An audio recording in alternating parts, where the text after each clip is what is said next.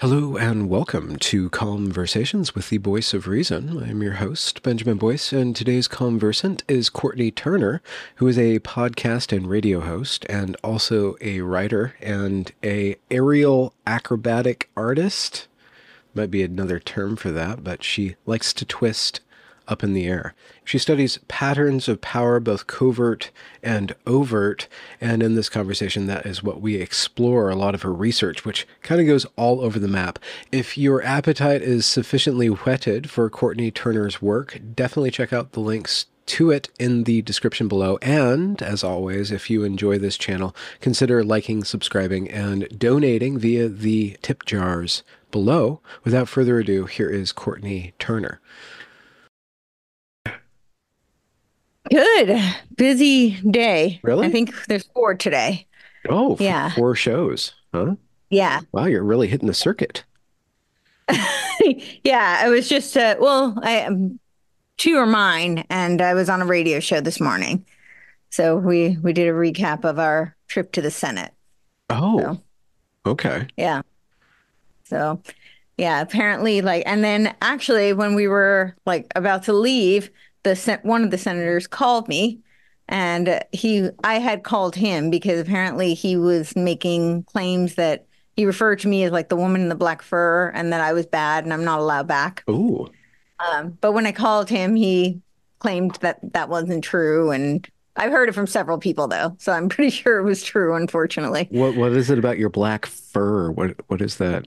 Is he like an animal I think he just rights? didn't know my name. Oh, okay. So yeah, that was just the identifier, like the brown hair girl. Yeah, he referred to me as the woman in the black fur because Huh. he didn't know my name. But yeah, but when I called him out on it, he was like, oh, no, no, no, it was a great conversation. And I said, great, because we will be coming back next week. So What is the I'm content so of the complaint, if it is a that complaint? one was on education. It was we were, trying to inform them why we were not fans of school choice. And the same day, the Americans for Prosperity was there, advocating for school choice. Yeah. And I had just been there like a week before talking about the natural asset companies, which we had a huge win though. The SEC did withdraw the proposal for natural asset companies. Yeah, So James Lindsay was talking to me about that, which is just insane that they were total insane scam. literally commodifying the air. Yeah. Yeah.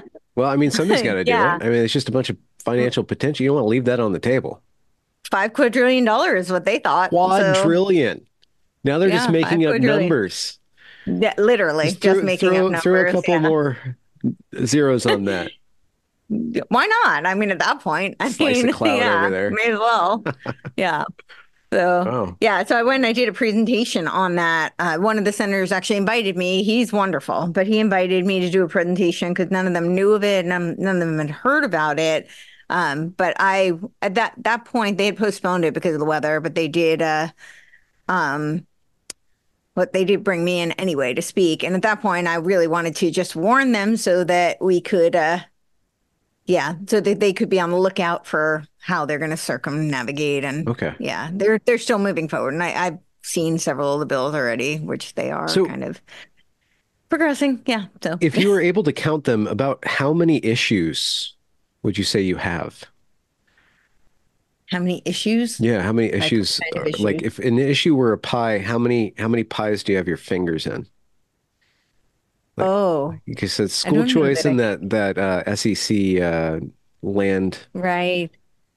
Oh, I don't know. I mean, I don't really you mean in terms of like political stuff or Yeah, in yeah. terms of, Like and oh, what I don't yeah. know. I mean, those are the two big ones right now that I mean, I think there's lots. I mean, I found out today that they have a bill about making it illegal to buy cold beer because that's top priority. Wait, what? So, Wait, yeah. oh, to cut down on refrigeration. That's what people are saying. I don't know. I honestly think it's just a distraction because this, okay, they get 15 bills a month, and so that's obviously top priority. So now people are gonna, argue against that one and miss some other more important things. Huh. Not that that's, not important, but I don't know. I Yeah. don't know what is or not important to our Yeah. great I don't know, but leaders. I'm not like, I mean, I don't, last 2 weeks ago when I went to, or maybe it was 3 weeks ago now, I've lost track, but when I went to present on the NACs, that was probably my first time ever doing anything like that. I mean, Okay. so, and then I just happened to get invited to do this thing on school choice also shortly after. So it was just strange because, yeah, I had never done that So before. you haven't been like a long time political agitator. No, This is just like I an don't know that I am now, but yeah, no. Yeah, no, definitely not. Well, what got you into this politicking then? Like, what was your path into it? Being engaged in this manner with government, I guess. With the natural asset Well, companies, just like or just yeah, how did you get involved in being involved? well, I'm a podcaster, so I mean, I had started a radio show, I guess, a few months ago, and so that was my kind of first foray into doing more of the lecture style solo type stuff Yeah. because I don't know, I've have over 400, I think over 450 interviews. So, it's usually long form interview style. That's very different. So that was kind of the first time. And I had a show all scheduled for that particular day. And I had been working on it for a while. It was kind of an investigative, like on an NGO. And I did end up releasing that. But I had found out about the NACs and I was like, this needs to be like the alarm needs to be sound on this like Yeah. now. Yeah. So I did a show on that, and we had friends who were they're very politically involved, and they were at some meeting in East Tennessee, and one of the senators asked if anybody had known about the NACs and what was happening with the SEC, and they, I guess, were like only 2 out of 3 people who raised their hands, and they said, "Oh, our friends just did a show on this." Oh, And so the senator called me and he said, "Would you come do a presentation for uh, the committee?"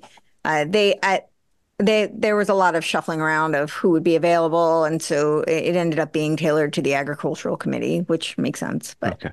Yeah. so that's yeah. So I kind of randomly got involved, Huh. but yeah. You said you have 400 interviews. Is there a particular topic that you've done, or do you just kind of do like me and just search for It's people to talk to? It's all over the place. Yeah. So I started, my journey was kind of also kind of random. I was living out in Santa Monica, California at the time. And, it was during 2020, the lockdown started. And for me, the masks were a huge problem because I'm hearing impaired. And I wear bilateral hearing aids, but I actually learned how to speak by reading lips. I didn't get hearing aids till I was almost 6 years old. And so I found myself like really isolated, really depressed. And I normally didn't really speak too much. About politics or share too much of my views in general because I lived in Santa Monica, California. I was in the entertainment industry, I was in the fitness industry, I was in the circus industry, and none of them were really wanting to hear my views, if you will. Huh. I wasn't like silent about them because I used to write and do interviews for Politichicks. And yeah, so so people knew where I stood, but I really tried not to, you know, look for fights. So Yeah. I was, stayed out of it mostly on social media and whatnot. But then at that time, I found myself just really having a hard time not speaking out and not saying anything. And I honestly didn't even start off intending to be political per se. When the lockdowns happened, I like found myself fired from both gyms I was working at, and I can't prove it, but I'm 99.9% sure that it was over politics. Just the sequence of events kind of points in that direction. Yeah. I'm an aerial acrobatic performer, and I was speaking about my birth story, and I talked about movement as a metaphor for life, and using my personal story as a testimony to how physical training can teach you to overcome adversity in other areas of life. And so I was doing that, but all of those events got canceled, obviously. And so Yeah. I found myself with a lot of time, and I had thought I was going to write, but because I had some projects I wanted to work on. And at the end of 10 hours, I found a beautiful white screen staring back at me. And I decided this might not be the time to write. And Yeah. so I ordered 11 books that day and I thought that might inspire me. And so I was really just like, most of them were philosophy and psychology books. That's most of my academic background. And I found myself wanting to talk about the things that I had read. And this is when I started sharing stuff on social media. And it really wasn't initially political, but I guess my worldview came through and somehow people found it very contentious and, Hmm. What you what know, started what would be arguing with the me. essence of your contentiousness? I don't know. I still haven't really quite figured that out. But people suggested that I start a podcast. And at the time, I really knew nothing about podcasting, like at all. Somebody You heard just my hire a birth couple story. roadies and get a microphone, and you're all good. Well, I didn't even do that. I really just talked into my computer Yeah, at the time. But I knew nothing. And I tell people that somebody had heard my birth story and they were like, you need to be on Rogan. And I said, what's a Rogan? Why do I need to be on it? Like, that's how little I knew about podcasts. And yeah. so I obviously did some research. I found the idea really terrifying, but then I realized that it would be an opportunity to have naked face conversations. And because Ah, didn't realize how much all the coping mechanisms I spent my life developing were stripped from me by the mass. And that's my very long-winded way of saying why I started the podcast. So I really started it just as I committed to 6 months. This was, right in the beginning of 2021. And yeah. I committed to 6 months of just like, you know, recording conversations. And I told my guests that I might not even like air them. Yeah. So I was just going to have a conversation, but I really wanted to see people's faces and talk about meaningful things. And so I Yeah. did that. And then at some point, I found I really loved them. The guests seemed to really enjoy them. And I said, okay, I'm going to start releasing some of these. So I did. Oh, So yeah, I didn't have a specific topic. I mean, I was really just trying to figure out what was going on in the world and why things were so upside down. yeah. Did you And figure that out? Because I'm looking for people's you're looking for it input. too? Yeah, I'm looking for people's input on that. Um, well, there does seem to be a spiritual battle, I think. That Oh, that seems to be the crux of it. okay. Yeah. How Um, would you explain that spiritual battle? What's the framework that that is helpful for you? I mean, I don't know. I think the most simple way to put it, it does look like there's kind of a battle between good and evil. I think, the details of that probably depend based on someone's worldview. Um, and, Yeah. yeah, but that seems to be, there's kind of this battle between the people who honor free will. And this was the cornerstone Okay. really of my whole podcast is that I want to, be a part of preserving the free will of humanity. I think it's very much at stake. And it seems like there are people who want to enslave humanity and eradicate free will. And then there are people who believe that we are endowed with free will and want to preserve that What's that and free will take based ownership on? of. How does it scale? Can we have 8 million free agents walking around? I think we can. Yeah.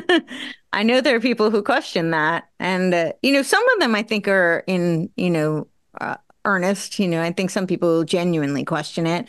I think some others have a more sinister, view. It's more about control Yeah. and a power structure. Yeah. But Uh, I personally think there's room for all of us, if there are even really 8 billion. I mean, I'm not so sure how do we really know that?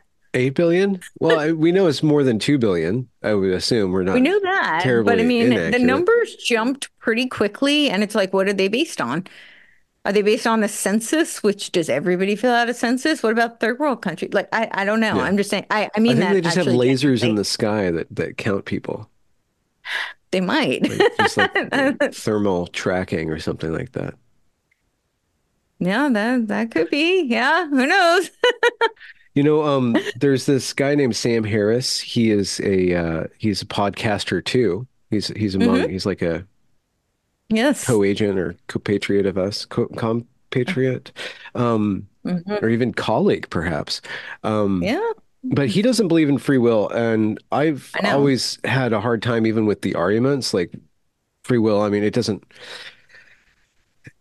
matter if we have it or not. Like, it's to what degree for me. It's like, okay, to what degree am I free to choose? Like, to what Hmm. degree are choices being made from me? And even if I am given the ability to make up my mind. Like, what is making up my mind for me? Like, is it my passions? Mhm. Is it my, Mhm. virtues? Like, what is it that is directing my will, and to what degree can I broaden my ability to be free?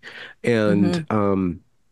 and there's this other podcaster named Paul Vanderklay. He's a uh, I'm not familiar Calvinist with them. minister out in Sacramento, Okay. and Well, that kind of makes sense. he Yeah. does mostly YouTube stuff. But he did this compilation of Sam Harris videos. Sam is arguing against free will, but he's also, yeah, he's not just arguing against free will. Like, it seems like his point of view is that people are wrong and they need to be corrected. Like Mhm. people are wrong about how they responded to the pandemic, or they're wrong about the vaccine, and they need to be corrected. These people are wrong. And it seems like Sam Harris is, it's a fascinating episode. I'll have to send you the link and link it in the description, from Paul Vanderklay, because Sam Harris like eventually kind of just makes the same argument that a Nazi would make. It's like, if we could just re-educate people, if we can just teach them the right way to act, then the world will be Mhm. safe. The world will be, free. So I just wonder, as a long, circuitous way of kind of teasing out, I guess, where your position came from with regard to free will. Like, why would that be important to you? Like, what is the spiritual Mhm. value of that, or the ethical value of that? Sure. Well, I think a lot. I mean, I think that where do I begin with that? Because there is a lot there, and there's so much in what you just said as well. I mean, I think Sam Harris's position is slightly different than, I'm not familiar with the other one you mentioned, but Calvinism is based on determinism. Yeah. So I'm guessing it's derived from that. But with Sam Harris, I think his mindset is a little bit more like this idea that man can be perfected, and we just, those that know Yeah, and the those who know experts. best Yeah, the direct. institutions. Yeah. Yeah, exactly. Well, and this is, interestingly enough, the name the Illuminati was actually the Perfectibilists. So Oh, that was totally their worldview, was that man needed to be perfected. And they were just the by people to what? illuminate By how. what process? But by I mean, really, essentially the Gnostic elect, but Okay. they didn't say that. They said those who were illuminated, which would be the Gnostic elect, Do you have um, any clue, like, or how select. they knew that they were illuminated? Like, because they were Like, how rationalists? did Like, yeah, like what? Because they had power, or Yeah, I mean, they felt that they had been the ones who had been educated and okay, initiated, that they would be the ones who would know, okay, and then therefore they could guide others.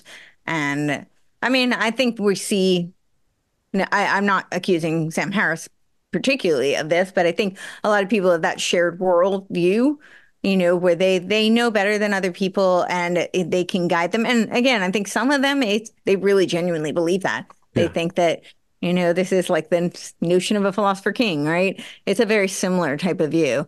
For me, I understand what you're saying about there being a spectrum of like, how free are we? We don't know what we don't know, and to some extent, we're all inside of a box. And I guess to use another Plato reference, like if we're in a cave Das looking at Kav. shadows, and Yeah, we don't know if we're in yeah, the cave, if all we see are the shadows. yeah, So I get that, and we all have the things that are in front of us, and our makeup and our experiences. So there's lots of things that influence our scope and our view of choices, what, because we may have more choices than we perceive. yeah, But and sometimes we don't have we perceive what we have as choices not to be great choices. They may be limited, but I still think that we do have choice, and the ability for, I think the reason this conversation gets kind of complicated, I think, for people, is because a lot of it lies in what is consciousness. And, yeah, right. I think that's really where that's kind of the root question.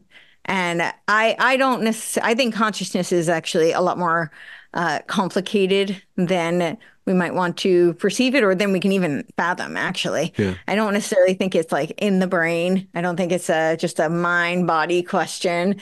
I do see it as kind of an interplay, if they're like almost like an antenna. And this is why there is such a intricate interconnectedness between individuals and a greater collective. Yeah, yeah, I think that's one of the biggest misconceptions is that oftentimes people want to, debate that it's one or the other, which I think is a false dialectic. I don't think that it is one or the other. I think that both have tremendous value. However, what we have most control over is the individual. We have control over our own agency yeah. if we do have free will, right? And I think if we do have free will, then we have a lot more potential. And if you believe that there's a God, then, the creator endows human beings with free will. And that's kind of a cornerstone of being human, I Hmm. think. Well, at least a Western So, human. well, I think that Eastern philosophy believes in free will too. A lot of them do. I mean, if you look at even like Taoism, it's more of a fluid type of, they're very much connected to this notion of an intertwined kind of consciousness, Hmm. but they still believe in an individual having agency. Yeah. So Hmm. so I don't know. I think that obviously not all, but I would say even in Eastern philosophy, there's a lot of agreement with there being some sort of concept of free will. Yeah. I don't know. I'm just wondering to what degree has your philosophy been informed by your practice of aerial acrobatic performing? Well, certainly free will plays a role. I mean, Yeah. if it's In what all respect? free, Like when you're is there like an improvisational element to your work? Is not that typically. I usually do perform routines, okay? um, but I make choices in those that work well for me. Yeah. Typically, when I'm performing aerial, I'm also speaking and organizing an event. That's like a lot to do at once. Oh, really? Like you just Um, you have one of your roadies string up a line like a rope across a plaza, and then you just start and you have your little Western guy microphone, and you just start talking to the crowd as you're walking. No, no. Usually I speak separately from the Oh, performing, okay. but That's not the we do an event. It's called the Cause Fest. Cause stands for Creative Artists Uniting for the Sovereignty of Everyone. huh. So the premise behind it is to create a platform for independent creative artists. Through my research, it's become very evident to me that they oftentimes use arts. They co-opt them for the purposes of culture creation, socially engineering the masses. Some organizations like Tavistock are very instrumental in this. I've done a lot of deep dives on Tavistock. And I was in the entertainment industry. I was an actress, I was a producer, both theater and film, and then aerial to some degree is a performance art as well. And so it's very important to me that there be a voice for independent creative artists because I think regardless of whether you agree with them, the analogy I always use is like it's like coloring outside the lines. They're the people who typically are more inclined to do so and do so in a way that is very compelling, interesting, Hmm. potentially even beautiful, and draw you into that. So I think if there are people who are going to be divergent and likely to step outside of these sorcerer circles, these Huh. crafted narratives that are spoon-fed, it would be creative artists. But the industry is such that I used to make the joke that you had to bargain with the devil to have success, and now I'm not so sure it's a joke. It might be kind of literal. Yeah. Uh, so it can be pretty dark, and if you're not willing to go along with their narratives, whether it be literally abetting or just turning a blind eye, I think it's really hard to achieve success. So I think it's important to have the independent voices. So we did one June 3rd and 4th. It was in Tennessee, Middle Tennessee. And we had 53 acts, so it was 26 and a half hours of content. We have it up on the Rebels for Cause channel. And I did two aerial performances. I did one each day. And yeah, we had comedians, musicians, a bunch of speakers, yeah, some filmmakers. So, You mentioned you name dropped Tavistock. There's a clinic in Britain that part mhm. of the clinic was devoted to child gender transition. Is that what you're talking Yep, about? that's when people started to become more aware of the Tavistock Institute of Human Relations. But it started back in the early 1900s as the British Propaganda Bureau. It was literally called the British Propaganda Wait, I'm Bureau. sorry, but it's a mental institution, is it not? I Uh, mean, it's a mental health institution. But you're saying that that would be, the same I place, would like argue. the asylum and the propagandists, or Mhm. intertwined? Oh, it's quite a rabbit hole, but yeah. I mean, it literally started as the British Propaganda Bureau. It was out of the Wellington House, and it was in the early 1900s. I would say around 1912, and it was designed to create propaganda to garner acquiescence from both the British people and the American people to engage in World War One on the side of the Brits. Oh, yeah. Okay. Yeah, that makes sense. And it was through this that they created the Creel Commission. This was George Creel helmed it. He was appointed to helm the Creel Commission, and he appointed Edward Bernays, of course, the double nephew of Sigmund Freud. Interestingly enough, his nephew is the founder of today's modern propaganda machine, Mark Randolph Bernays. The propaganda machine that I'm referring to would be Netflix. Oh, Um, Yeah. And then he also appointed Walter Lippmann, who was an American journalist, and they oversaw the Creel Commission in the United States. They really guided Woodrow Wilson, which it was a pretty tall order because he ran on the campaign that he would not engage us in the First World War. This is where Tavistock, around 1916, they weaponized the term isolationist. We saw that resurface with Ron oh, Paul not yeah years ago when he was running. Remember, he was garnering a lot of support from the political right, and the way that they tried to demonize him was he's a crazy isolationist. We can't have his foreign policy. So those who know the history, this was familiar. This was certainly not the first time that they've hmm, weaponized that term. And very similar to the CIA, document 1035-960, and they weaponized the term conspiracy theorist. And we've seen a lot of that resurfacing yeah, as well. yeah. Yeah. There's this notion of 5G warfare being information warfare. Mhm. And what you were just describing about getting involved in World War One, you see at the same time that there's this massive upscaling of technology in war, there's also a rapid upscaling of propaganda at the same time. Mhm. Yep. These vehicles for information and for human destruction, being weapons, are both just rapidly gaining credence. And so Mhm. entering Yeah. into Typical. this stuff that you're doing now, this podcasting stuff, you're also do you think of yourself as participating in information warfare of a sort, of a stripe? I guess so. Yeah, I do. I don't necessarily see myself as like, I don't know, that's weird. Like, am I a soldier in the war? Yeah. I guess so. I mean, I felt like it was really important to sound the alarms on the knacks, and I did. I can't really explain. I just felt like that was important, and I felt called to do that. Certain topics just will speak to me, and Hmm. I will, do deep dives on them, and yeah, try to inform. But I mean, I think I'm a very curious person. I want to understand how things work. Yeah. And, so as I seek truth, I share it. I don't claim to like have any ownership on it or be right all the time or anything like that. But I think that in information warfare, a lot of times what people are struggling with is access to the information or comprehension of Yeah. information. So yeah, so I would say, yeah, that is what I strive to do is to bring access and clarity of information. Yeah. So, but What I are can your only cover so much. So, Yeah, no, absolutely. And uh, what are your thoughts on the path of information right now of the possibility of, a free and open internet or at least channels of communication? Do you think that is, I mean, of course it's under threat, but what do you think about the threats to free speech, broadly speaking, but like the free exchange of information, especially in times of emergency, if one were to happen to us? right.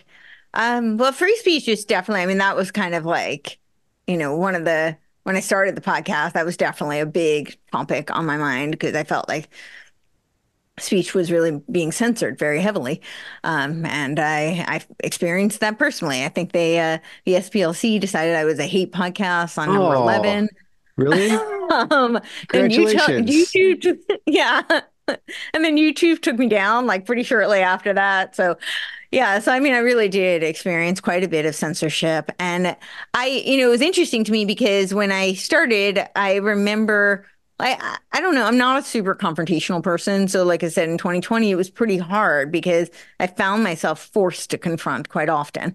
I got kicked out of doctor's offices. I eventually left LA. I think the final straw was a woman chasing me down the street with a knife, screaming at me, telling me I was a murderer because my naked face was going to somehow be a threat to her Wait, did she existence. have a mask on at least?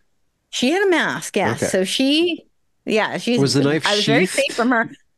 No, Okay. the knife was, yeah, somehow that was not a threat in her mind. It was my bare face, but the knife chasing towards me, that seemed to be perfectly fine by her. Yeah. Huh. So that was one of the final straws where I was like, What did okay, that do to your faith in Californians, if not it, humanity? well, at that point, whatever faith I had left it was really hanging by a thread. So, yeah, that was pretty awful. Hmm. So, but with the free speech, I do think it's very much in jeopardy. But I think the powers that be, if you will, I call them parasite class. I think that they very much thought that the internet was going to be a tool for them. And I think it's very similar to like the early days of Tavistock, where, or even earlier when, once you had the printing press and then the ability to disseminate the information, that ended up kind of working against them. So now the channels are much less controlled. And I think that's kind of what's happening with the internet. That's not to say that we're not in some sort of threat of, like a cyber polygon type blackout, or they Wait, could do what's something this? like that. Cyber Uh, polygon? cyber polygon. What Yeah. is that? Cyber polygon. Yeah. Oh, like Klaus Schwab talks about this a lot, where there's like the potential for a media, like not just media, but like a, internet blackout where they could just shut down and go dark. And yeah. Are they So proud of it's that? Are they working on that, or is it possible? Well, I mean, it's possible. I think it's entirely possible. I don't know. I think they present it as like I think they present it as this is a problem and we need to address it. But I also wonder if it's a little bit of a, you know, predictive programming, if you will. Yeah, yeah. Um, they tend to war game things and they throw things out. Like a lot of people are familiar with Operation Lockstep. That's have you heard of Operation Could you Lockstep? give me It a was precise of that? Lockstep? Yeah, sure. So this was it was part of a Rockefeller joint with John Hopkins document. It was page 16 to 26 of this document, and it was called, what was it, Scenarios from Future Technologies. I think that's what it was called. Something like that. That was the title. And what they did was they outlined all of these different potential future scenarios that we must be protected against. Yeah. And a lot of people know Operation Lockstep because during COVID, they said it looks so much like Operation Lockstep. But if you actually look at that document, which was over 100 pages, they actually had 4 scenarios that could play out. Like hack attack was one of them, or I don't remember the names of all of them, but it really looks to me, while yes, COVID does look like it's a war game scenario Yeah, kind of yeah, thing. And Lockstep does look like very similar to COVID. However, there are elements of all 4 of them. And I think that typically that's what they do. Like they test things, they beta test, and then they, kind of collect the data. This is how Tavistock works, right? That Tavistock is really the founders of the field of social science. And that's what they were doing. They were constantly collecting yeah. information in order to be able to weaponize it, essentially. And they do it under the guise of defense. But I usually make the joke that, like, once they have a D in front of it, then they have a Black Ops carte blanche budget to do whatever they want in secret. Yeah, You see this with ARPA, then became DARPA, right? Now, not to say there were no problems with ARPA, yeah. but ARPA was at least a lot more transparent. Now with DARPA, we have no clue what half of the things they're doing are. So, because it's under the guise of defense. Yeah. But unfortunately, sometimes those things that they're doing get weaponized against us. So, yeah, that was the Lockstep. It was very similar, a lot of similar kind of tactics, but I think they really use pieces of all four that they had laid out, and then, they save it for later too. We'll see how people responded and what might be most effective next time. Yeah. Do you I think mean, that that's just one document, but there are thousands, literally. do you think that Americans, broadly speaking, are capable of warding off social control of that sort? Capable of evading it? So the way I look at America, I have like my beekeeper analogy, and I see, it's not that I think America is like, there's lots of great things about lots of places in the world, and certainly the people all over the world. I think humans are incredible. But there is, I think, something very unique about the founding documents of the United States. And this idea of being endowed with inalienable rights from our creator, I think is a very unique concept. And this is where a lot of our founding documents are predicated on. And I think from that, there is a notion that human beings do have free will, and that through this, we are a bulwark against a lot of metrics of control and tyranny, tyrannical forces. I think that's part of why they're so adamant on taking down the United States.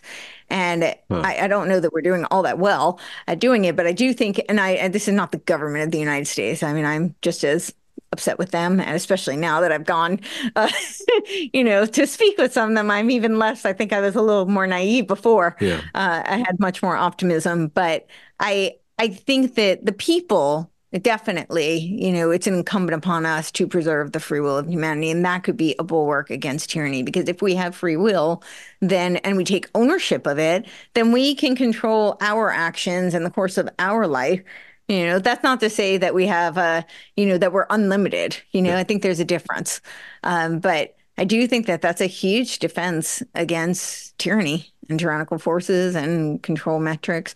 But, ultimately, like I get asked this all the time, like, can we stop the UN? Can we stop the WHO? Can we, all of these different big entities that are, very focused on creating a centralized, globalized governance. That's their mission. And I don't know that we can stop them, honestly, but I think that what we can do is create little sanctuaries as localized as possible. Yeah. And that can have a ripple effect.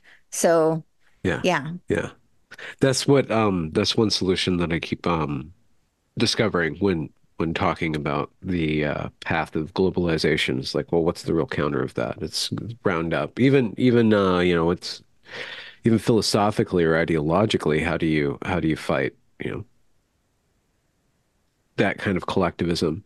And it's like, okay, we'll take ownership from of yourself, the clean your room kind of Uh-huh, vector sure. of that. Yeah. Yeah. Yeah.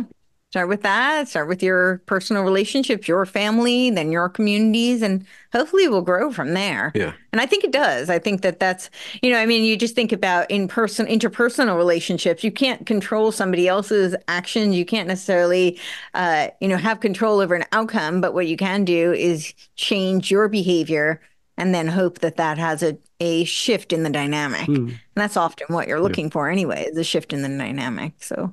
There is those founding documents of the United States of America that you brought up. One critique of them from kind of a faction of the Mhm. right, the dissident right, is that these things Yes. are just words on paper and they're actually not being enforced. So they don't really, they're fictions. They're complete fictions. That nobody's Mm, enforcing them. They're kind of evoked, some sort of magical bulwark against tyranny, but the entire apparatus of the government doesn't follow mm, the law, and they actually have laws that are counter to those laws, like with if you go down the rabbit hole of the civil rights law and how that's shaken out to um, the judiciary kind of basically encroaching more and more onto people's lives in the name of mhm. fairness or progress or whatever like that. So what is your when you look at how things can shake out, like with these different kinds of agitation, like my friend James Lindsay continually calls Christian nationalism a psyop. It is. A few I weeks would agree. ago, there was Texas had a kind of standoff with the government, and then a bunch of states had a standoff too. Um, And so, Yep. when you think about how people are going to be pushed to the limit and they're going to push back at some point, maybe they won't, but is it necessary to have a pushback? And when do you know that that's the proper time to push back against the encroachment of a tyrannical, bureaucratic organization called the United States government? Well, that's a loaded question. I mean, I Yeah. would say that there's a big difference between pushback and reaction, right? Okay. So, I think that you brought up like what was going on with the Texas border and Christian nationalism, and I do think that there is an intentional. I do think there's psyops and designed to create extreme reactionaries, and that, of course, just creates a dialectic which advances the same agenda coming at it from both sides, right? Okay. So I'm not necessarily in favor of that. I don't necessarily encourage people to be, play reactionaries, especially when I think oftentimes the people who think that they're going to react and make a difference and have an impact usually don't do it nearly as well because they're not nearly as organized as those who are pushing the agenda. Yeah. Um, but you had addressed like whether or not these documents matter. And I would say the fact that they're being ignored and walked all over, that's the problem. It's not the documents themselves. I mean, the documents, I think if we had some sort of restoration, then I think we would Mm. have more sanctions against these encroachments of tyrannical measures and control metrics. But I think this is, again, why it's so important to take action locally because I do think our federal apparatus is completely corrupt. I see that every which way I turn. And not to say that I don't think that there's corruption at the local level. I absolutely think there's corruption at the local level as well. Yeah. And strangely enough, it's not just coming from the federal apparatus. I actually think there is really, it's a very intricate web. This, centralized body that's vying for a worldwide centralized governance. I don't think it's like a one entity, but I think that is really impacting a lot of very local things actually, which is very unfortunate. But if people were to take action locally and under the principles of those documents, I think that we would have much more Yeah. power Is a and much more restoration, freedom. do you think, possible toward Americanism without an accompanying return to the what Americanism was founded on, being Judeo-Christian values, religion specifically? So say that again. Do you think that a Uh, restoration of Americanism, like mhm, of mhm. constitutional republic, Right, right. people resurrecting those documents as the gold standard of our government rather than just like a signal, is it possible, you think, en masse for Americans to return to that without also returning to religion en masse? I mean, I think a return to religion could have a lot of great outcomes. I don't think a forced return to religion will do any good. Yeah. I think that is, most people don't realize in the First Amendment, it's not freedom from religion, it's freedom of religion, which means Huh. freedom to have religion, freedom to believe and practice as you wish, freedom not to practice as you wish. Yeah. And um, I think that's a huge part of what this country is founded upon. I mean, literally, one of the primary reasons it was founded was because they were fleeing religious persecution. Yeah. And I think it's also part of what makes it work. It's also what makes it complicated. Now you've got a bunch of people with different views and different beliefs, and so of course that you're going to have conflicts then as well. But I mean, I just don't. What I'm seeing is now, and it just looks like it's coming from both sides. So you've got, kind of the left who has always advocated for, an abolishing of religion altogether. And now you've got a lot on the right who are vying for the complete opposite, which would be a theocracy. And that seems completely antithetical to Huh. America. Yeah. America was about freedom of religion.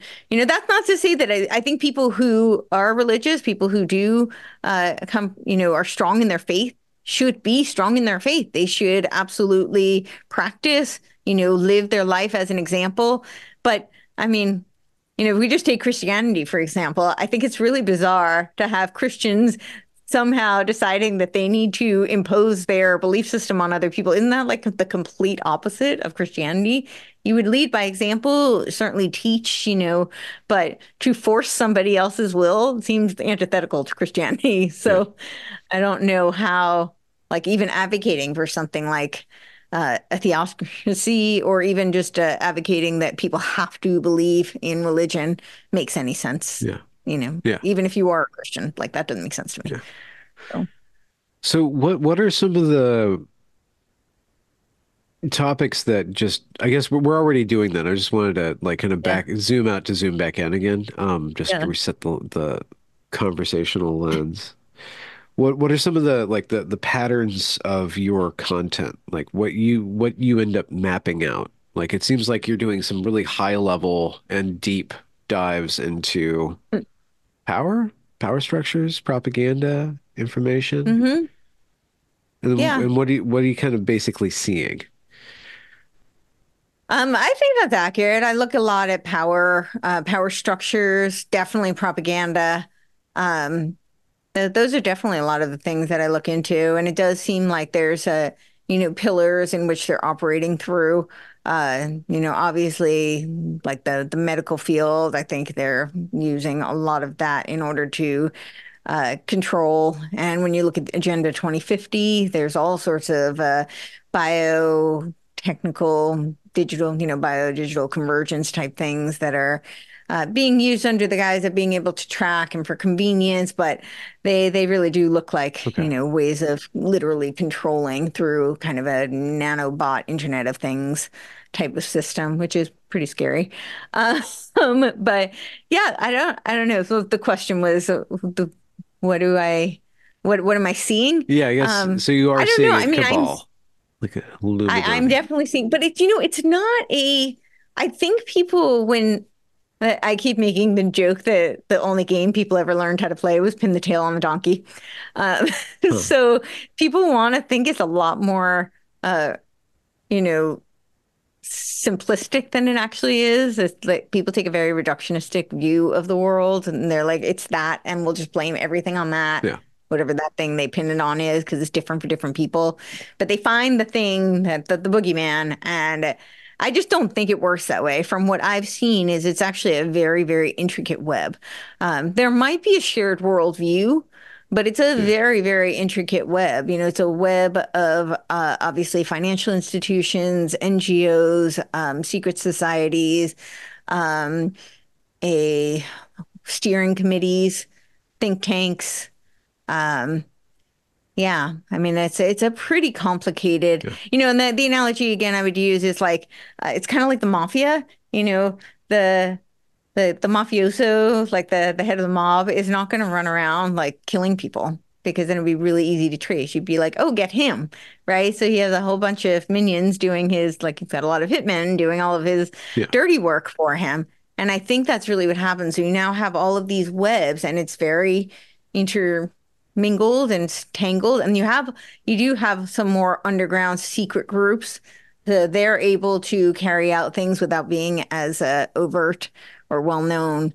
They can carry out missions kind of underground, if you will. I Yeah. think sometimes literally, but Doesn't that work against them though? If everybody's kind of following their own, if I don't see how complexity helps the system, though it does, it could obfuscate a lot of different intentions, who's pulling the screens and stuff like that. But Mhm. if it's too complex, and it's got to be a lot of people, if you want to control the world, you need a lot of people doing that. And there could be convergence of interests, but don't those self-interests kind of pull it apart? Like I just keep on thinking about the Tower of Babel. Like it's only going to get so Mhm. high before it starts to fracture, right? That would be great. Hopefully that's the case. Or But do I you, think, but or is there a system by which it does make sense and it is cohesive and it's all working together, like all these different groups working together? Is there kind of a system or a system of thought that allows them to I work don't together? know that there's systems, and there's Okay. ways of implementing. So I think a lot of it comes down to levers of power. And, modalities of essentially like mind control. They are, and a lot of these, like, so there's blackmail, obviously, we know there's secrets. That's a huge way of building. Somebody feels invested. They also feel a sense of prestige. Um, there's also a lot of really dark kind of ritualistic type of things that happen. Really? Um, Like that left and eye this club goes or something like that? the left eye club. Yeah, well, that's right, the Eye of Horus. This goes all the way back to the mystery schools. And I mean, we have evidence of mystery schools doing essentially what later became a much more systematized, codified method of trauma-based mind control. And a lot of the trauma-based mind control studies, that was a lot of what Tavistock was working on back when they were the Tavistock Medical Clinic. So there was, in 1920, the 11th Duke of Bedford, who was also the Marquis of, and it was centered in the area of Tavistock. But he is related to, who was it? I forgot the first name, but Russell, who was Yeah, Bertrand. the right, who is the not Bertrand Russell, he's Oh, the philosopher. okay. I think William Ian Russell, and he and Alfonso Taft's the president's relative, was the two of them started Skull and Bones together. So the creator of Skull and Bones is related to this Duke of Bedford who donated a building that became Tavistock, specifically designed for doing what they called shell shock therapy research. So essentially, it's later become like post-traumatic stress disorder research. And it was under the guise that they were studying soldiers and, trying to help them with their shell shock therapy. But a lot of that laid the groundwork for what became MK Ultra. I don't think MK Ultra could have happened without that research. So, and a lot of that research was based on trauma-based mind control, which was, goes all the way back to the mystery schools. They were doing all of these types of, and it is occult rituals. I've interviewed, so if you look at subcategories, I have lots of different categories of Yeah, things that yeah. I've investigated. But I've interviewed over a dozen satanic ritual abuse survivors. Some of them were MK Ultra survivors as well. Some of them were just satanic ritual abuse. Some were just MK Ultra. So it's a very real thing. And, people say, oh, well, some of them just make things up. And there are people, and there are people who are actually crazy. But, if they were all making it up, the stories wouldn't all be so similar. It wouldn't. And you can kind of tell when there's threads, that, and it's like, okay, there's something very real here. And it's really dark. It's really dark. It's really tragic. But when you look at Project Monarch, this was a CIA project as a subset of MK Ultra.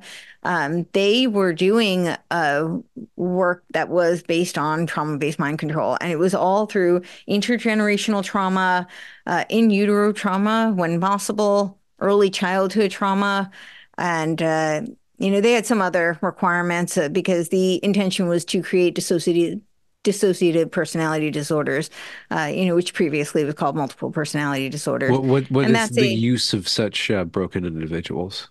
so now you have all these different what they called alters.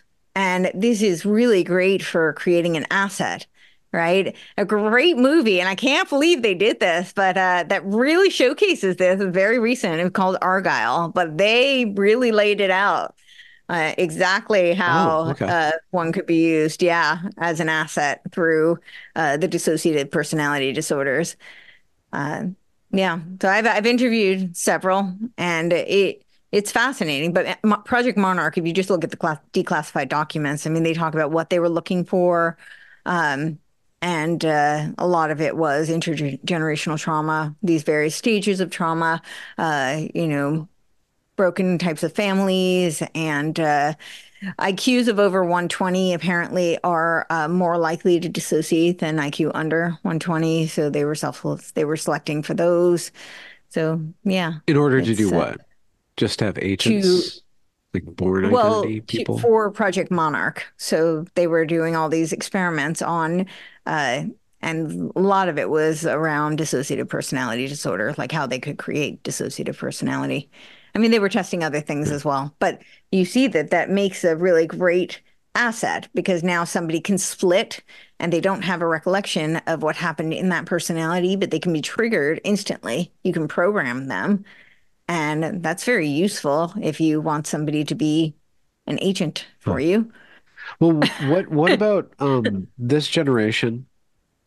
I mean, I don't know what the outcome is going to be, but insofar as Mhm. COVID and the response to that novel coronavirus impacted an entire generation, took them out of school or put them into like weird kind of forced uh, Zoom, yeah. Zoom things, a lot of dissociation with the mask and the shields, and a Yep. lot of like, and if you're embedding that into an entire generation, um, Hmm.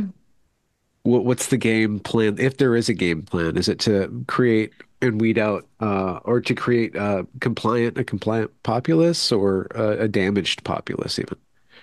Well, I would argue both. And I mean, that was our entire education system. I mean, our entire education system was exported from the Prussian model. It was a three-tier Prussian model of education that was born after the Battle of Jena in, what was that, 1807? They lost the Battle of Jena, and it was during the Napoleonic Wars. And they decided that they lost the battle because the soldiers rebelled, and they realized the soldiers rebelled because they were critical thinkers. And so they decided they had to eradicate critical thinking, and the translation of what they said was they were literally going to breed mindless, obedient soldiers.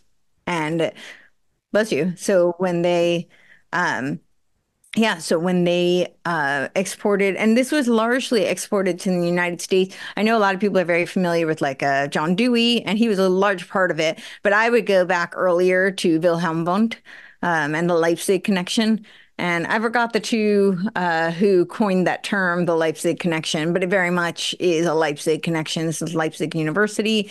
So Wilhelm Wundt was known as the grandfather of the field of psychology. And of course, he gave the very first PhD ever, which I call the pinnacle of indoctrination, to William James, who's known as the American father of psychology.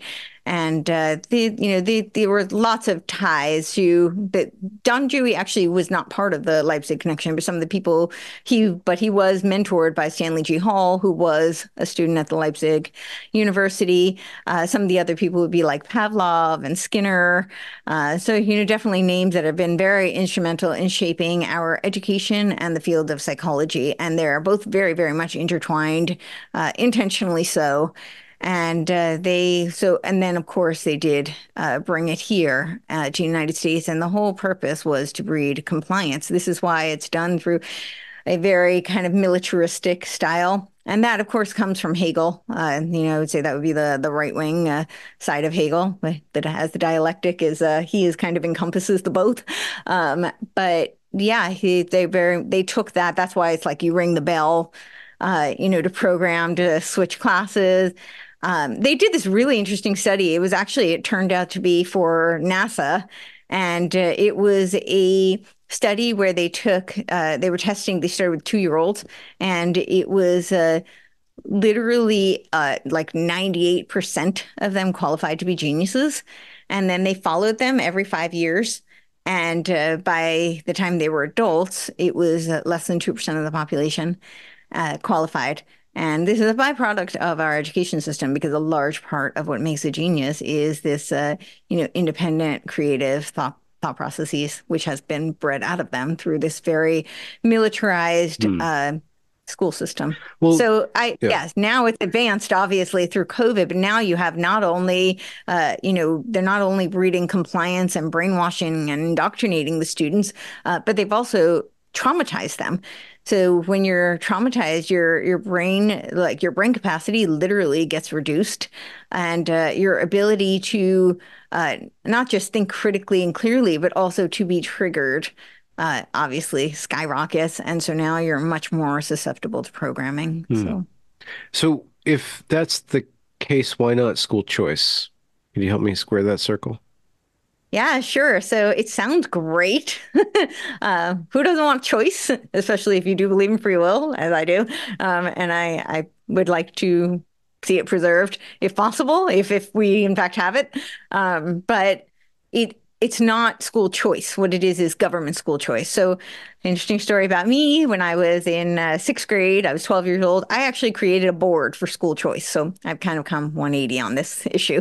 But it was very different back then. I grew up in a town that was a very small town next to a bigger town that my town did not have it wasn't like small town like country. I grew up right outside New York City, but we didn't have a high school, a public high school.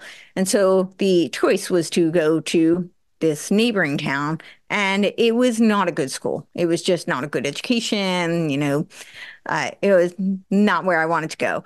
But I saw that a lot of the kids I went to like nursery school with, kids I was friends with, who actually lived closer to me, like their schools were closer just in physical distance than the school that I would have had, availability, the option to go to. And so I didn't understand this at all. I said, why don't my parents get to choose where they want to send me, especially if this school is a horrible school?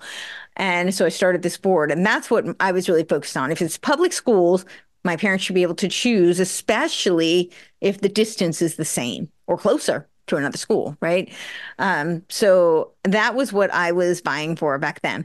However, now what school choice is really designed to do is create public-private partnerships. It is all about a whole sector, and this is even in these bills. It's like now you've got all these vendors who are going to be attached. A lot of it is about mental health, and so this makes sense that this comes out of the Hegelian, Wundtian, exportation of the education system. They do a lot of this tracking and measuring and controlling through under the guise of mental health and wellness checks. And so some of the public-private partnerships are going to be things like, the uniform. So you'll have clothing vendors, you'll have obviously the counselors and the mental health, the transportation. So now you've got but on top of it, whatever the government funds it runs. So what it's doing is they have control over the public school. They have that already. They even have control already of private school students who have some sort of hybrid funding system where it's not completely privatized. But now what they really want is control over the homeschoolers, because those are obviously the ones who they can't track. They can't breed into, good compliant global citizens, which is really, you just read Charlotte Iserbytten. She was, she worked under the Reagan administration, and her father was actually Skull and Bones. Anthony Sutton, I might have it somewhere here, did a great section. He wrote a book on the Order of Skull and Bones, and the middle, like 1/3 of the book is all about how the order controls education. And he talks about this as well. But of course, John Taylor Gatto talks about it as well. But even back then, all the documentation coming out of UNESCO and a lot of these other organizations were talking about how the goal was to create global citizens. That's what the education system was designed to do. And so that's what they want. They want to get all of these homeschoolers who are not being indoctrinated and brainwashed and not being bred into global citizens. And they can do that through these voucher systems. There's lots of names for it because that's what they do. They're great at marketing. They're great with language and manipulating the terms and changing definitions, just like school choice. It sounds like a choice, but it's not really, because even here in Tennessee, we don't really have completely independent homeschooling. You either have Category 4, where you're under these umbrellas and there's strings attached there, or you have what they call independent school choice, and those already have to meet certain requirements to take testing, like standardized testing that's across the board. They still have control over some of the wellness checks, the medical checks, so it's really not independent, even though it sounds like independent homeschoolers, but that's not what it is. And so, like one of the bills that we were talking about, they said, well, they're leaving the independent homeschoolers out of it. Well, of course, because they're already being tracked. They're already being subsidized. They're already under that umbrella of the government. So what they really want to get is the Category 4, which are not completely independent as they are in some states. But because really homeschooling should mean like you're out of the system. But they're not. And that's what they want. That's what universal school choice is all about, is getting everybody under the umbrella of the government. And I'll say it again, whatever the government funds they run, there's strings attached to them. What is the content of a global citizen? If you're walking down the street, how would you spot one of those? I don't know. I mean, I don't know. I don't know how you would spot them unless, they they start making them all wear the same things. I'm not sure, but I think it's more about an ideology. It's more about, they've done a really good job of breeding compliance in schools, and not just in the United States. I mean, this is, I would say uh, all over. But that's what they're really trying to do here, and a lot of the social emotional learning stuff is about that as well. So I would say it's more of an ideology. It's more of a inculcation than it is a like do they have a certain mark on their face or Yeah, something? I don't think it's that. it is. Well, yesterday was Ash Wednesday, so those people are easy to spot, or they were yesterday. Um, so if not Yesterday. school choice, then what are you for? Homeschool? Homeschool, I think, is great. I mean, I think there's a reason so many parents have pulled their kids out of the school system. Bless you. I think some private schools can be wonderful. I think, some of the parochial schools, if they're truly independent and they're aligned with the parents' views, I think that they can be a great option. I think there's even kind of these hybrid homeschools, where like if the parents don't feel equipped to educate their children at home, they do kind of like a communal type thing. Some of those can be great options. I mean, I think about myself personally, I would have really preferred to be homeschooled. Most of what I've learned is completely autodidactic. Yeah. And yeah, I at one point they put me in a Montessori school, but Montessori is great as long as there's the infrastructure. But I think that if you're outside the standard deviation, even if you're either really far behind or really far ahead, Montessori is, definitely problematic. Why? Uh, For geniuses, let's say. or for people, or for those who might have challenges. Yeah. So because they need more of a independent kind of or individualized type of plan. Yeah, but I mean, definitely on either end, I think it's problematic. So if you're kind of within the standard deviation, I think it can work pretty well. You kind of go at your own pace, but that pace isn't going to be too far off from other people. So you might finish like a chapter ahead, Yeah. two sections ahead, you're fine. I personally, I went in third grade and it was a very small school. It only went up to sixth grade. I finished the third grade, in third grade in October. I finished the sixth grade math textbook and they had nothing for me to do. They Okay. literally just told me to sit in a corner and go read, Huh. which, you know, I could have done that at home with Yeah. possibly more resources and, like done more with that. Maybe I could have gone to take a, middle school math class or, Yeah. you know, Well, I mean, it but seems like there's a through line between that moment, that third grader, and where you are now doing your own research. yeah, definitely. Well, and I did a lot of that in, high school as well. I did two independent theses on dream analysis. So I like got permission. I was the first junior to ever do it. I got permission to do field study and then presented before a panel of neuropsychiatrists. And my school actually published the work. It Oh, was on dream wow. analysis. Jeez Another one Louise. in high school.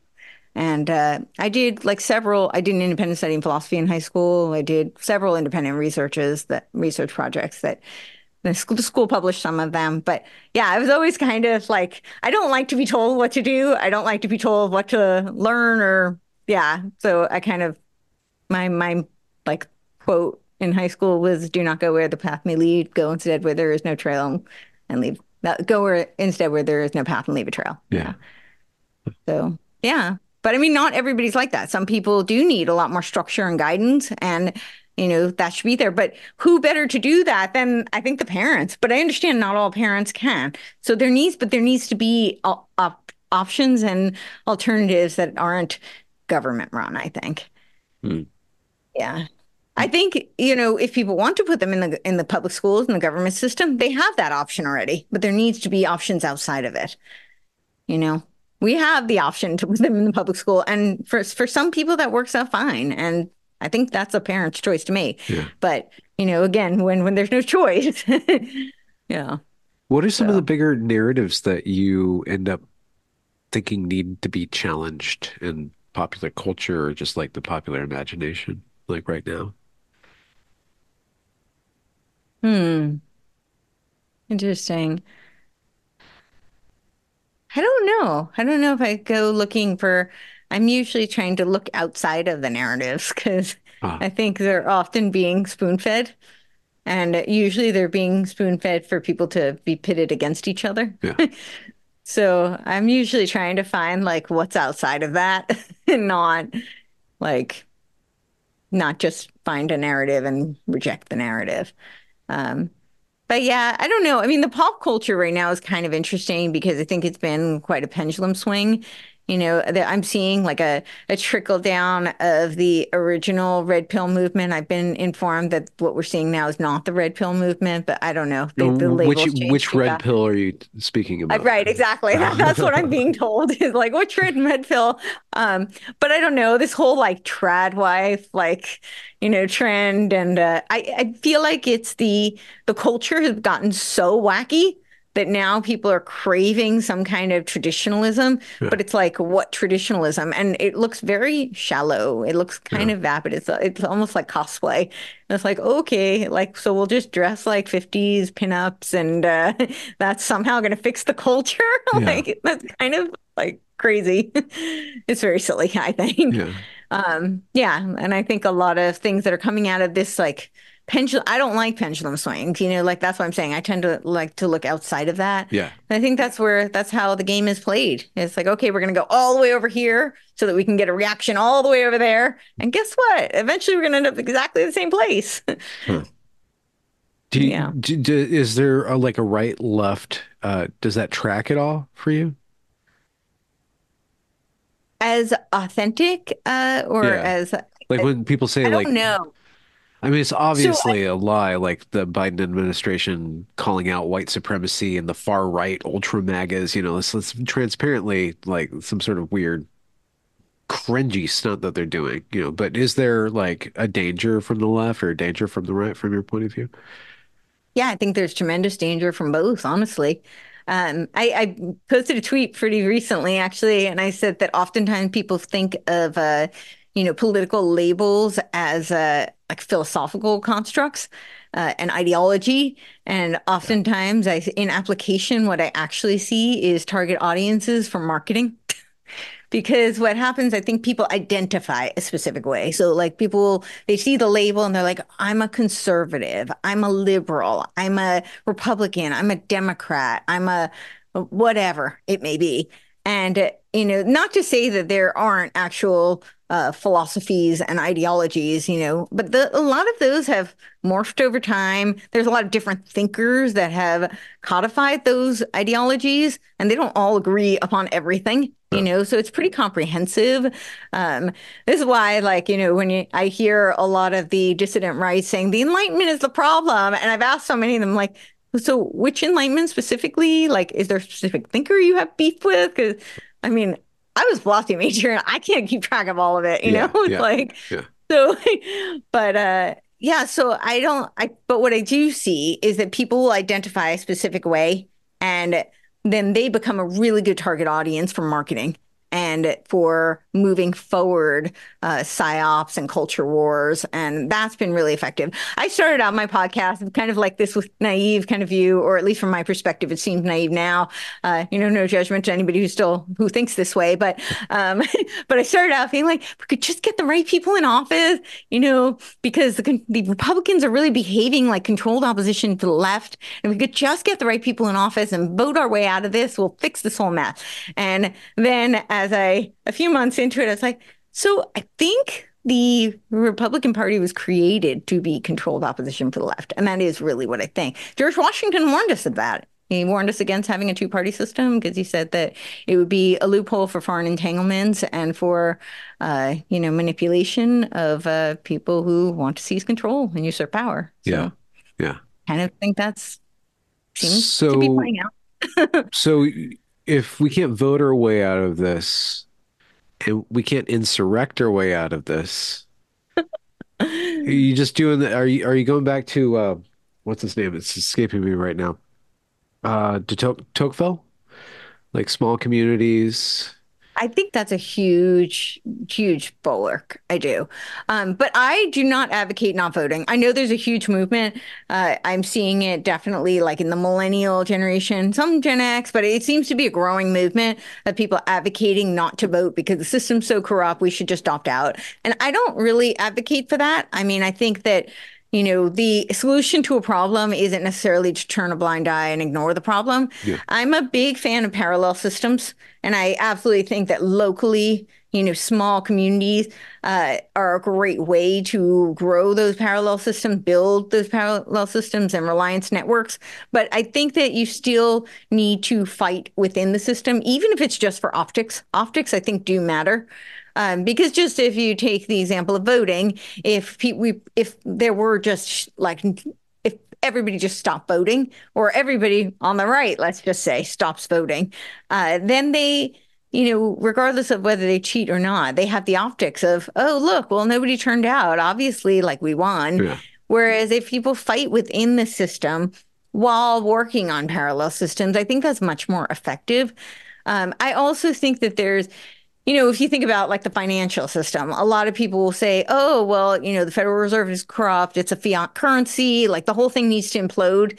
And not that I disagree that it's corrupt and that it's a fiat system. I agree with all of that. I'm very, familiar with the story of Creature from Jekyll Island and the whole literal conspiracy they had. And then we suddenly had our lovely Christmas present with the income tax. And so, for Christmas, yeah.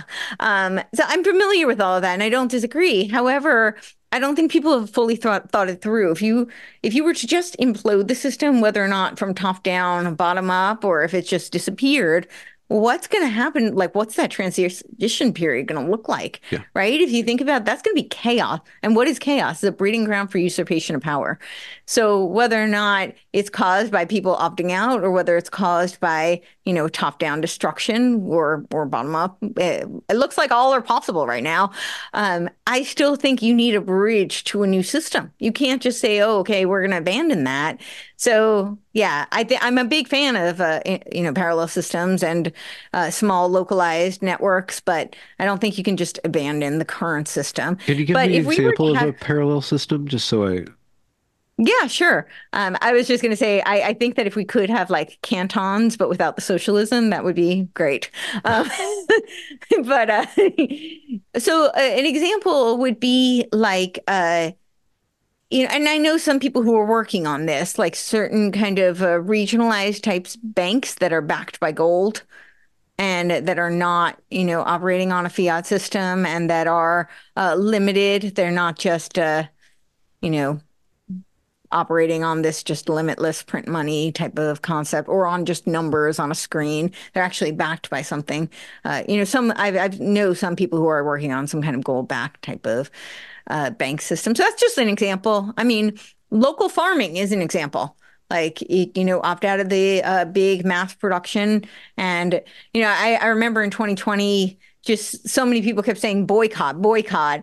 And, things like Target and Amazon. And, yeah. Okay, if you don't feel aligned and feel like something you can do, go for it. But I kept saying to people, because I was watching literally just like right behind me, the main street of Santa Monica, one business after the next being shut down. And it was like, generations of family-owned businesses. And Yeah. so I kept telling people, I'm like, do you really care? Because do you think that like Bezos is going to care that you didn't buy from them this year? Like, they're not going to feel the impact of that. But if the mom and pop shop down the block, if you feel aligned with them, boycott from them, go and support them. I kept saying boycott, boycott, don't boycott. And I think that's a way of building parallel systems is, whether it be you farm for your own family, if you have the means to do that, you homeschool, your family, you support the mom and pop shop down the street. I mean, these are ways of building parallel systems that opt out of the big, corporatocracy structure. Yeah. Yeah. Do you have a parallel institution that you run? Do you have a sweatshop in your backyard? No, I don't. No. No, I'm just right now in the information world. Yeah. Yeah.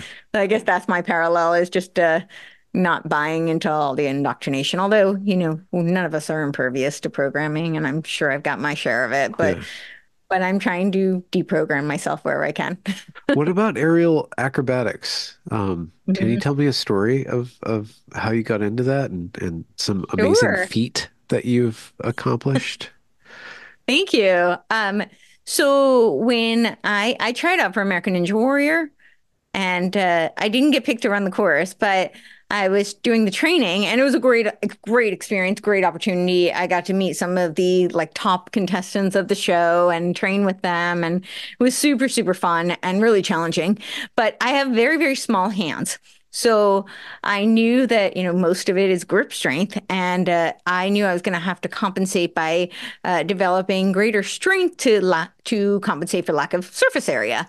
And I had remembered seeing when I lived in New York some people who were dancing from silks. And I was a gymnast growing up.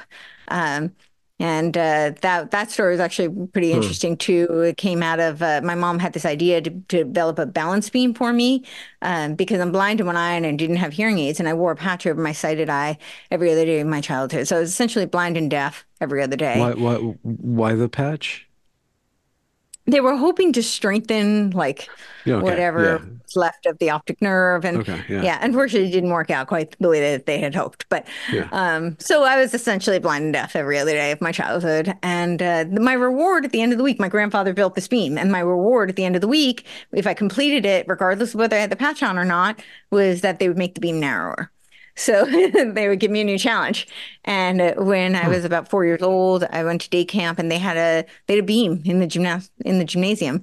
And so I was like, oh, it looked familiar. And, I was in a new environment. It was very overwhelming, kind of scary for me. And I was like, there's a beam. And so I ran over to it. And so I fell in love with gymnastics. And when I saw later, when I lived in New York, I saw people dancing from these silks. And I was like, it's kind of like gymnastics in the air. I think I could do that. Huh. And when I was training for Ninja Warrior, I remembered that. And I thought that's probably a great way to build grip strength, and it would be a ton of fun. And so I tried it and I fell in love with it. Yeah. And So where does one head in aerial acrobatics? Like, are there the different like circus, strains of there are. yeah. Yeah. So, I mean, silks is probably one of the most common and most, familiar to people because of Cirque du Soleil. But they're all different apparatus. So there's like the hoop, which is called lyra, the big hoop. I actually do pocket lyra, so it's a very small hoop, and then I have like a little sling on that.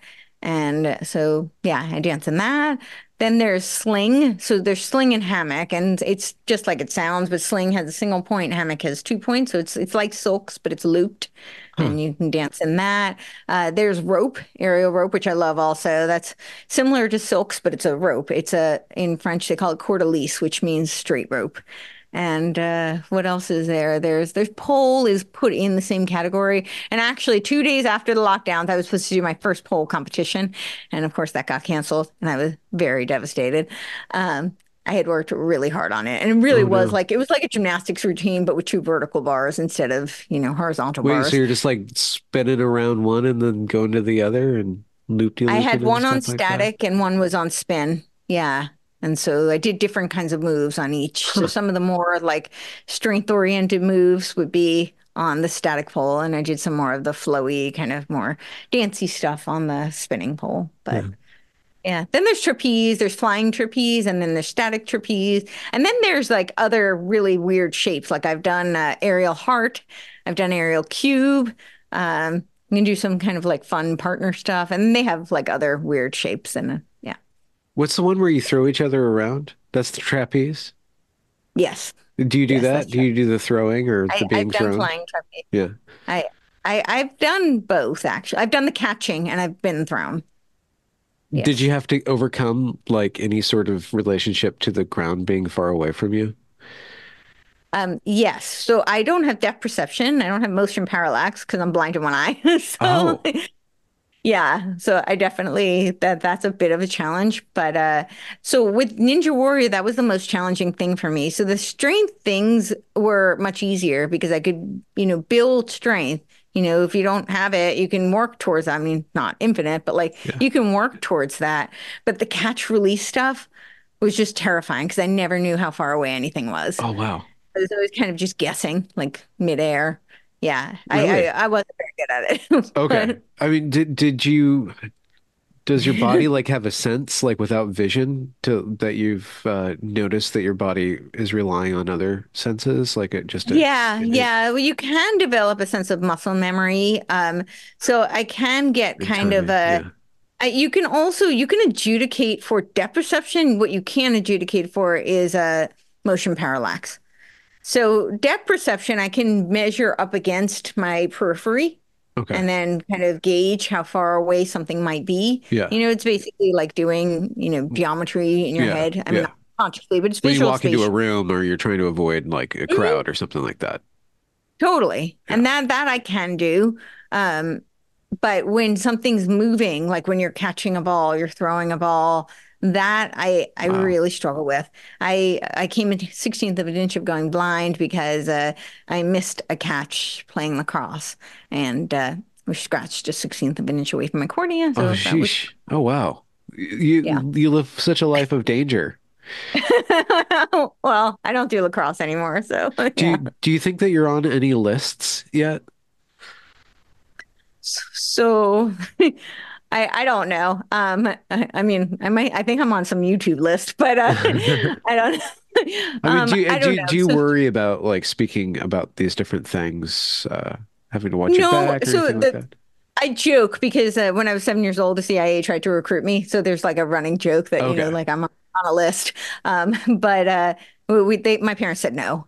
We were very fortunate, in my opinion, that we missed that. So they did, they did say no, my parents. So, but I don't know. I don't really Maybe worry. they said yes and you were split and you've yet to I've be heard people activated. say that theory. Yes, that people have said that. I don't think so, but but people have joked with me about that. I don't know. I think most people who have said anything that's dissonant are probably on some sort of a list, whether it's an actual list or if it's just, Yeah. an AI data point.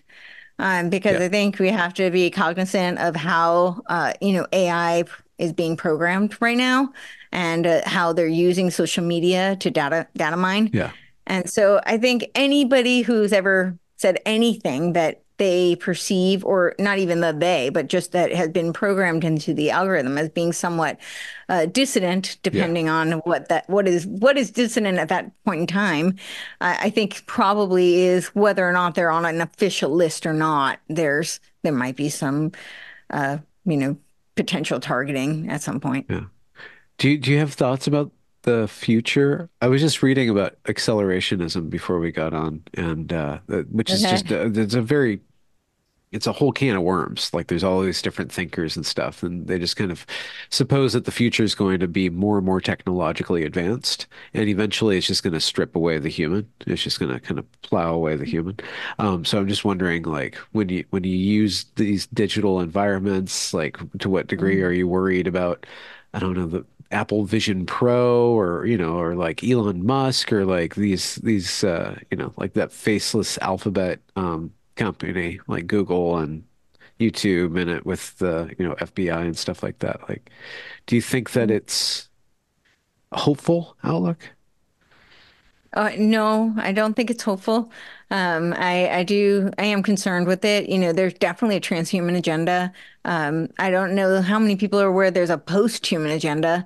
I thought that there was just one book on it, the handbook on post-humanism, but it turns out there is actually several books on post-humanism, and What is that yeah. as opposed to transhumanism? What's So post-human? transhumanism is kind of like this hybrid of, like more like a robot merging with man, kind of a biodigital convergence type Yeah, of a world and execution.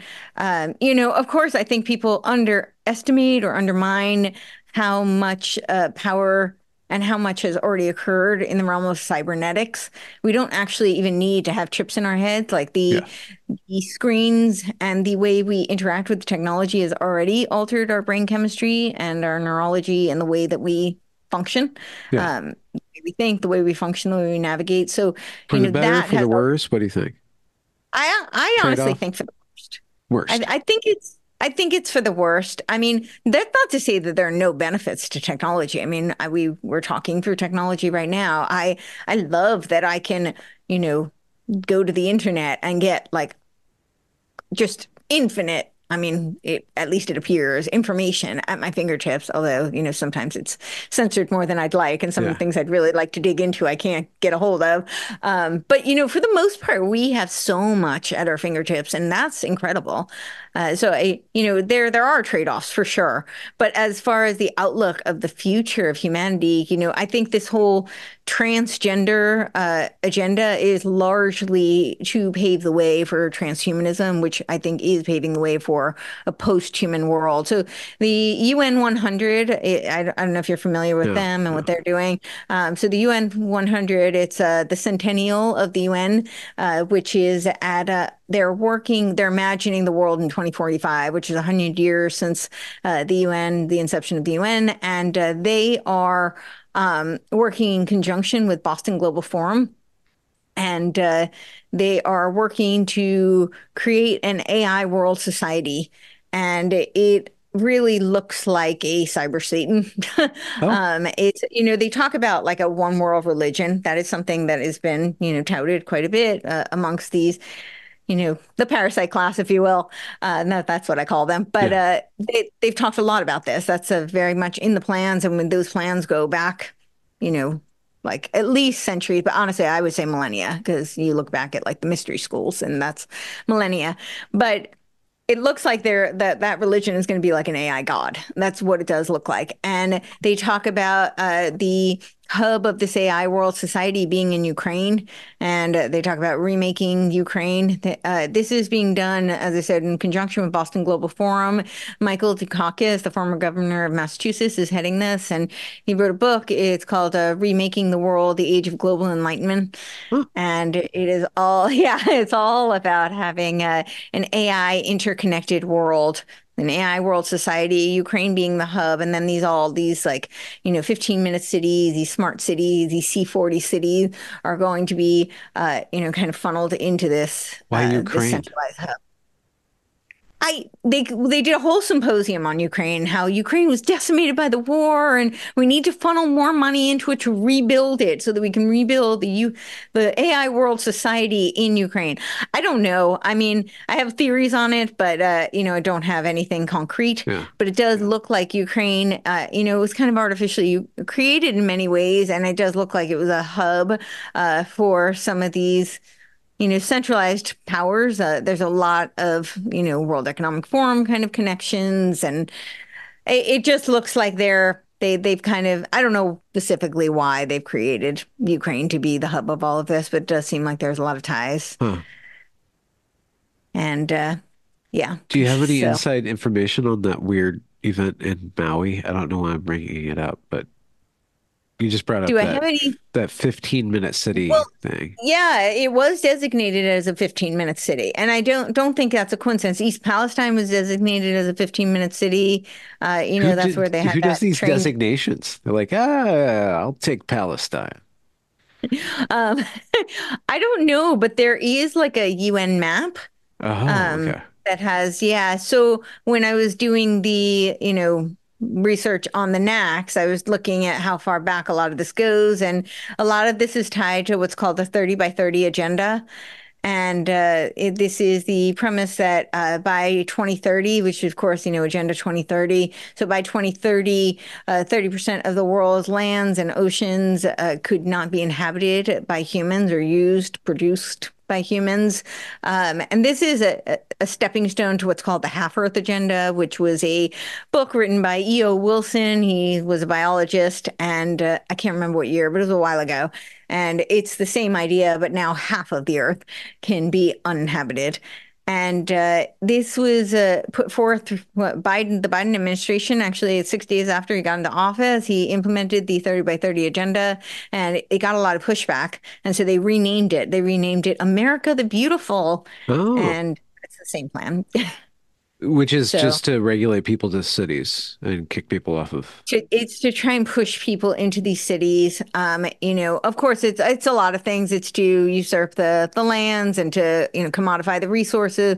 But yeah, there does seem to be a real push to put people into the cities. But I brought that up because when I was doing that research, I found this map, and it was a UN map that talks about the like the zoning of where would be like limited use, minimal restricted use, or complete non-human enter zones, like no-go zones. And Yeah. then yeah. And then there were some areas that could be used, and it was like a couple of black dots. It was barely existent. Wow. So yeah. What do you, how do you keep your head on straight when you're looking at all the reptiles that are running everything? I don't know. I mean, I focused on things that I like and that I enjoy and that I'm Do you grateful get for.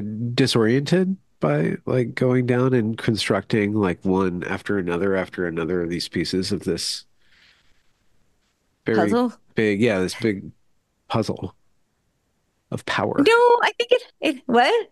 Puzzle of power. Puzzle of power. No, I mean I think it's helpful. Like you Huh. can't defeat an enemy that you don't know is there. You can't I don't think you can empower yourself if you don't know that there are threats. So I think, to some degree knowledge can be power, and I think that the information is useful and can be helpful. Yeah. And I mean, even though a lot of it is very dark, it can also be kind of fascinating. It's like, Yeah. wow, how do things really work this way? And it's so intricate and yeah. So no, I mean, there's a lot of things to be really grateful for. There's a lot of really beautiful things. So I want Yeah. to preserve those things. And if we can't, my thought is that there's a book, None Dare Call Conspiracy. At the end of the book, they say conspiracies can only survive in the dark. And so I always add my tagline is that, and therefore it's incumbent upon the light to shine on it and expose it. Yeah.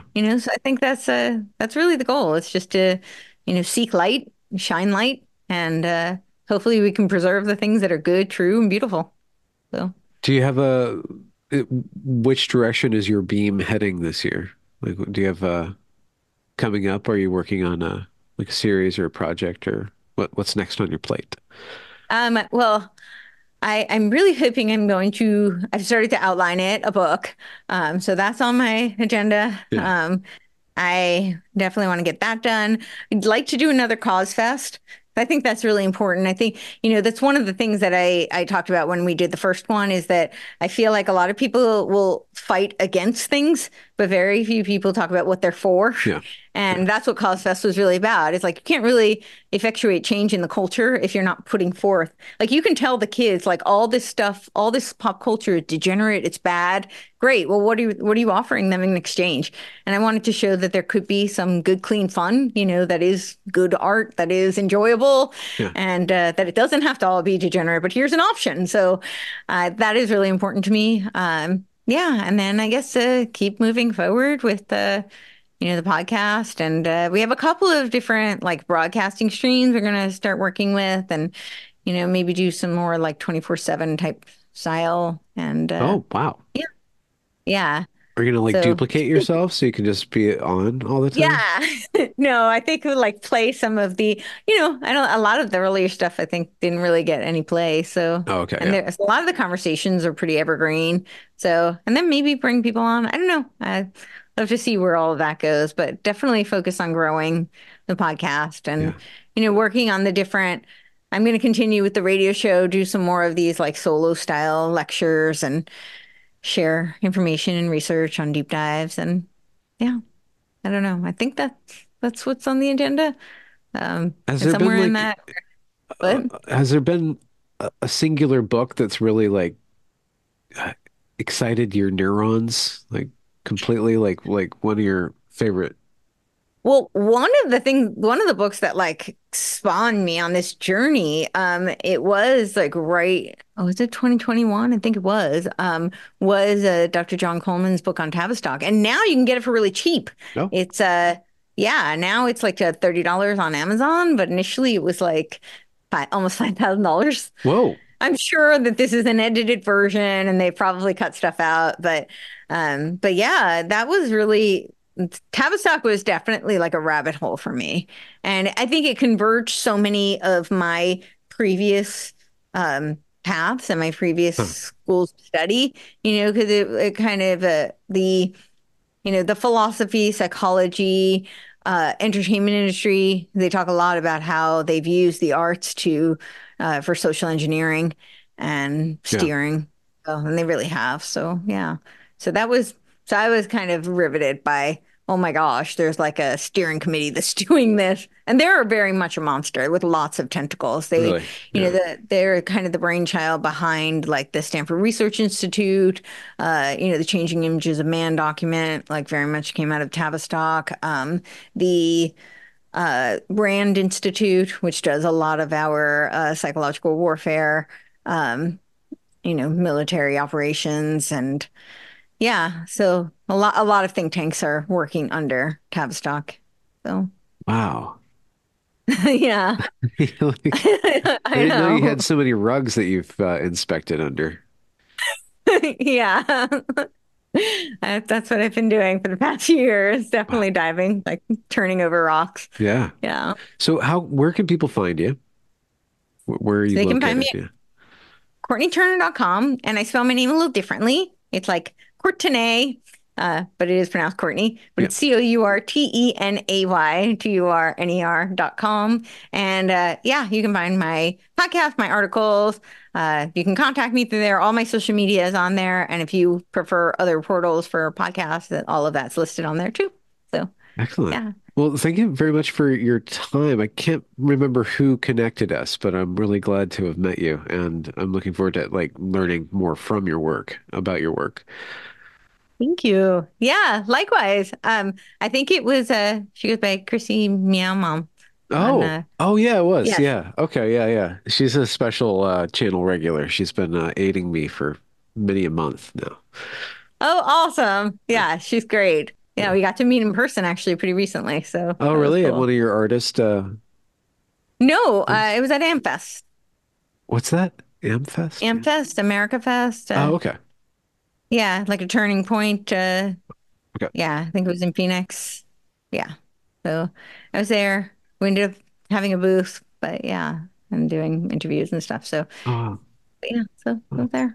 well, thank you so much, Cool. and thank your tech bro for Oh yeah, setting us up. he's great because I am not technically savvy at all. But yeah. Yeah. So I'm glad we got that figured out. This is so weird. I don't know. Yeah, That there's was always a glitch here and there, you know. What are you gonna do? yes.